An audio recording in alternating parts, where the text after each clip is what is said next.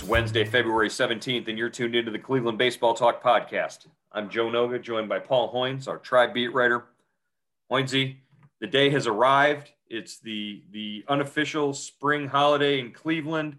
It might not look like it outside with all the snow and the very chilly temperatures, and the folks down in Texas probably aren't feeling like baseball today.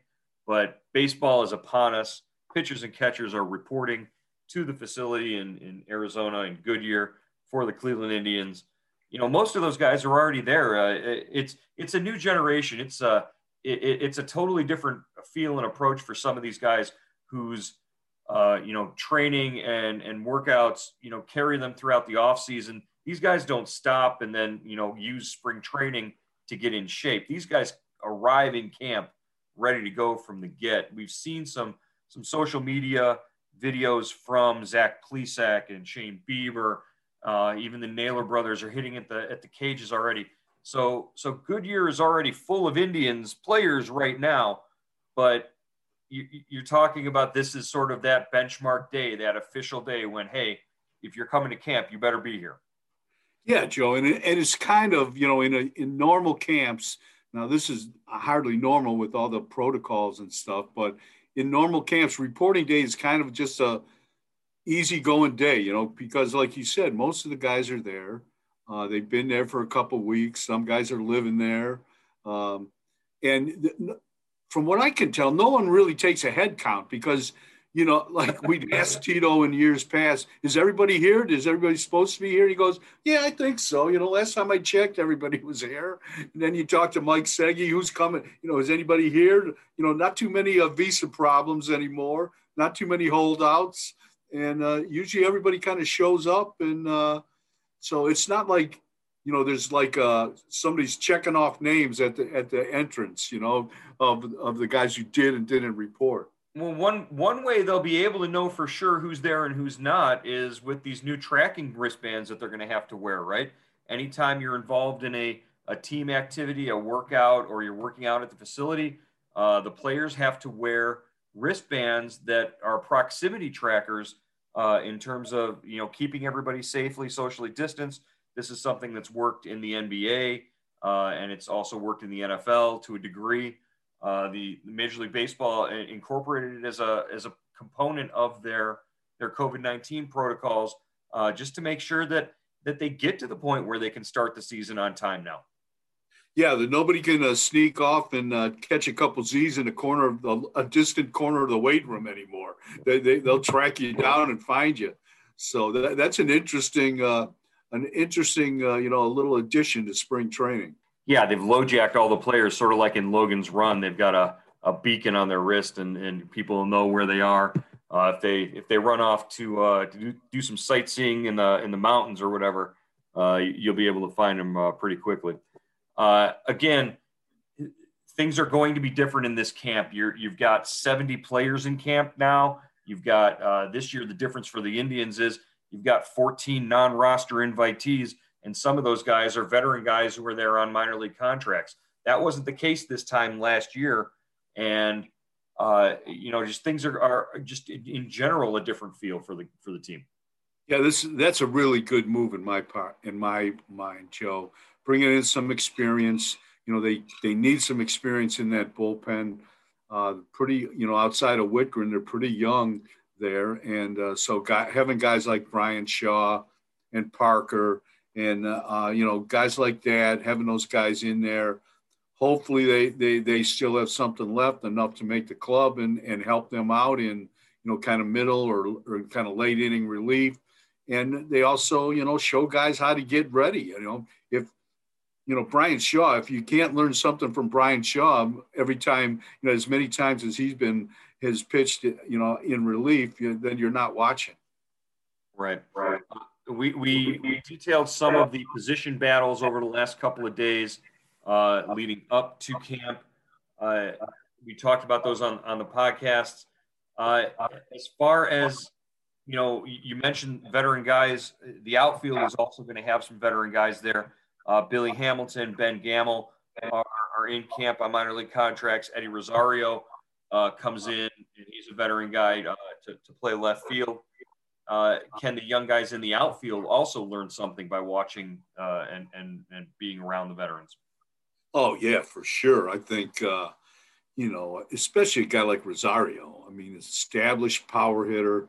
He's going to stand out in that outfield because they haven't had a guy like him for a long, long time, Joe. So I think more, the presence, the ability to hit in the middle of the lineup, the ability to drive the ball out of the park, and he's played in the postseason. That helps. So I think I'm not sure what kind of guy he is, but I would imagine he could be very, very helpful. He's an experienced, veteran guy, and that was one of the reasons they brought him in. With Indians baseball right around the corner, there's never been a better time for you to register for Indians Subtext. Our subscriber-based service gives you the inside scoop and analysis on the Indians. For $3.99 a month, you get everything we're hearing and the first word before things are announced. We text you big breaking news directly to your phone, even before it's up on Cleveland.com. And you can text us directly with your questions and opinions. It's a great way to avoid the trolls on social media, and it's the only way to get your questions and comments on the Cleveland Baseball Talk podcast. Why should you sign up? Here's one of our subscribers, Bill from Arizona. I think it's great the way you guys have handled it this year, and appreciate the fact that, you usually when you're able, respond pretty quickly, either just to me or to everybody. And it's nice to have a little insight on some things, and then maybe an hour or two later, the story will break. I kind of feel like I'm sort of, on the QT in the know, and it's fun. Bill and all of our Indian Subtext subscribers agree. There's a lot going on with the team, and the best way to keep up is with Indian Subtext. Go to joinsubtext.com/Cleveland Indians or text Hoynesy or Joe at 216-208-4346. Again, that's joinsubtext.com/Cleveland Indians or send a text message to 216-208-4346. We look forward to having you as a member of Indian Subtext. Yeah, we were talking before we got on the podcast here about just discussing who takes over that leadership role after Francisco Lindor has moved on to the Mets. You've got maybe a little bit of a vacuum there. Does Rosario's on a 1-year contract? Cesar Hernandez is on a 1-year contract. Both established guys who've produced, but are the young guys in that clubhouse really going to look to them, when things go rough during the season? Or is it going to be somebody like Jose Ramirez? Does he step forward? And is his personality in line with somebody who does something like that? Or is it more like a Roberto Perez? Can you get the same impact out of a Shane Bieber, who's got a Cy Young in his trophy case now, but he only pitches once every 5 days? Yeah, that's a great question. And it's an intriguing question, Joe. It's something that's always kind of, I've always been interested in that field of it. Just how do you lead? Who's a leader on a baseball team? And I've seen two guys that really jump out to me. It was Jason Giambi and Mike Napoli. I thought those guys were the essence of leadership. And the way they did it wasn't necessarily on the field, although, they produced at big moments. But if you saw them in the locker room, just the way they worked each corner of the locker room, there was no clicks. They talked to the Latin guys. They talked to, the pitchers. They talked to, the guys that weren't in their position group. I mean, and they really, and they did it subtly. I mean, I remember Napoli and Jose Ramirez, playing cards every day before the games before batting practice. And it seemed like such an unlikely pairing, Napoli, this kind of hard bitten, white former catcher, looks like he'd run through a wall, and Ramirez, who didn't, is from the Dominican, didn't speak a whole lot of English, but there was a bond there. And he did the same thing with the Carlos Santana. Santana was mad the year they brought in Napoli because he knew it would cost him time at first base. So Napoli goes to Francona and goes, hey, listen, let's talk to Santana. Let's talk to him and work something out between the two of us. And, Santana had a great year. Napoli had a great year. They both go to the World Series that year. So, that was, to me, that's leadership. And is there a guy like that on this team right now? I don't think so, because Napoli and Giambi were imported. They brought him in from the outside. Mm-hmm. But, a guy like Bieber kind of stands out to me, and a guy like Ramirez. But I don't, does Ramirez, I think, there's kind of leaderships that, lead by example every day. You go out there, you post up every day, you play hard every day. Some days are good, some days are bad, but you're always there. And I think in baseball, that's leadership as well. It's not always a guy screaming from the top step, waving a towel. That's not the leader. It's not always a guy, talking to the most reporters after a game. That's not a leader. I think guys, I've seen them before. I've seen guys move behind the scenes. And like you said, Roberto Perez is, I think, a good example of that. I think he's the longest tenured player there now, with Carrasco gone. So he's been there the longest. His voice should carry some weight. Right. Bieber appears to have all of the characteristics of somebody you would like in that role. He's been there, almost 3 years. So you got to give him time. In the long term, a guy who might be a sleeper candidate to me for that, Franmil Reyes is a guy who could lead in that regard. He's sort of like he's in the incubator program, I guess. You put him off to the side and you let him watch and observe, and maybe he develops into a leader like that because Franmil's definitely got the personality. He's the kind of guy who everybody in that clubhouse enjoys being around, and nobody has a bad word to say about him. So, maybe future leaders of the Indians, Franmil Reyes could be there down the line. One leader who led by example, led by his production over a long stretch with the Indians, and became the franchise's all-time leader in saves before moving on. I believe he last pitched in 2019 with the Angels. Cody Allen announced his retirement today, and really it's a tough situation for Allen. I think maybe in a different world he might have tried to hang on with another team, but he just really sort of fell off and wasn't as productive as those sort of salad days he had with the Indians from 2013 to 2018. Yeah, just a great guy, Joe. A guy that was maybe a 23rd round draft pick, shot through the system. I mean, I think, he made 4 stops in 1 year, and through the minor league system his first year, could throw hard, had a great curveball, and was used to perfection by Francona. Francona, kind of started what he did with Andrew Miller in the postseason in 2016. He really was experimenting with Cody Allen in 2013, 14, 15. Cody wasn't the closer per se, but he would bring him in with the bases loaded in the 3rd or 4th inning with 2 outs to get a big out. And then he gradually, moved him back to later in the game until he became the closer, franchise leader in saves, franchise leader in relief appearances. And when he left Cleveland, he had hit the wall. I don't think he had just pitched. And 70, 80 performances, appearances a year. And just the greatest, everybody talks about Andrew Miller in the 2016 postseason.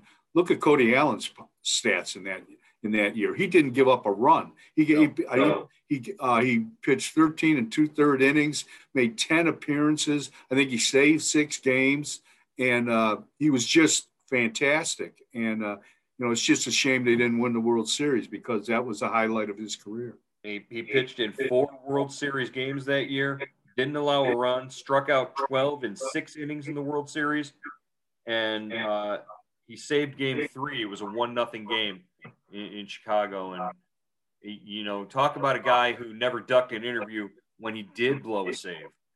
This was a guy who you could rely on him to be there and face reporters on good days and bad days.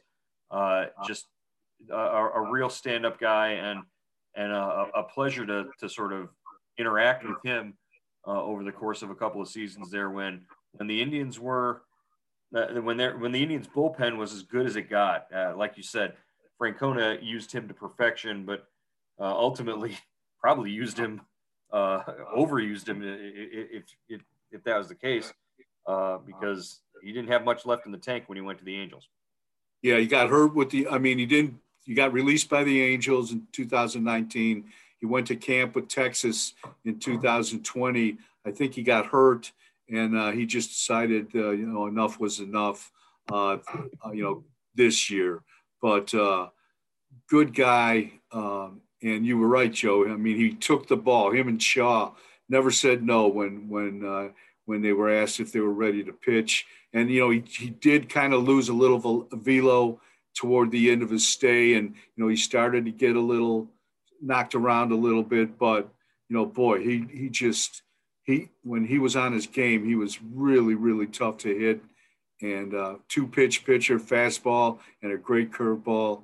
And it just really, really, I mean, he's what a closer should be.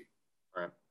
Well, speaking of enough is enough. Another story that popped up today, The Athletic reporting that the Mets had earlier this year fired an assistant hitting coach, Ryan Ellis, accused by 3 different women of sexual harassment along the lines of what we saw with Mickey Callaway over the course of a few seasons in Cleveland, in New York, and in Los Angeles. And as far as that harassment is concerned, like you said, enough is enough. We're going to continue to hear stories like this, I think, throughout the entire season as more of these situations come to light, and Major League Baseball has implemented new protocols and new reporting avenues for not just women reporters, but all reporters who witness something of this nature going on and want to speak out and want to make sure that these situations don't happen and aren't perpetuated. But there are a lot of guys in baseball who had better be, looking over their shoulder, because it's coming for them next. I think one of the lines in that story about Ryan Ellis, the assistant hitting coach in New York, who was fired by the Mets, he told one of his accusers, "Don't use my words against me." And I think that's really come home to roost for this situation. I think a lot of guys out there in Major League Baseball are sleeping rather uneasy lately, because some of the things that they've said and done are going to come back to bite them. Yeah, Joe. I mean, it's just a matter of respect. You've got to, and being a good person, and baseball really has to take a look at itself, at the culture it's manifested, its attitude toward women and minorities, and they have to. Each team has to go create a safe working space for people who are just trying to make a living. Just reporters and protect the people that work for their team, the women that work for their team. I mean, this is, I'm glad this stuff is coming out now. I wouldn't want to be an employee of the Mets right now. That's they got the GM, the former manager, and now a hitting coach. That is not a good track record, and especially the people that hired these guys. Obviously, the vetting for employees has to improve. Right, and it's hard to vet this type of situation. Do you go around and ask any female employee who's been within any of these guys' sphere for the last several years, hey, do you have any text messages you're holding on to or want to reveal it? And the problem isn't I don't think the problem is it is the vetting, but I think the problem is that this was allowed to exist for so long and not be addressed. You know, the Me Too movement happened in 2017. I think up until that point, nobody had said anything and nobody had spoken up and nobody had come forward and sort of said, hey, this is wrong. It's stunning the heights that this had gotten to, you know, before it was addressed, and it's starting to sort of bring change now. I trust the Indians insofar as Chris Antonetti and Mike Chernoff have sort of earned that trust from us, but I don't necessarily believe right now that they didn't know something was going on with Mickey Callaway when he was here. So I trust that they're going to do as much of the right thing as they possibly can right now. But as far as when it was going on, I had no idea it was going on. I find that a little bit hard to believe. Yeah, I think it's, Joe, I think there's a difference between, harassment and if you hear whispers about extramarital affairs, those are different. I guess in the workplace, you take a different approach to each of those. Now, did they know about the harassment? I don't know. I talked to a lot of women that were around the Indians then, and none of them said they had been harassed by Callaway, but some of them, knew about it. Some of them weren't surprised by the story. Some of them said it was a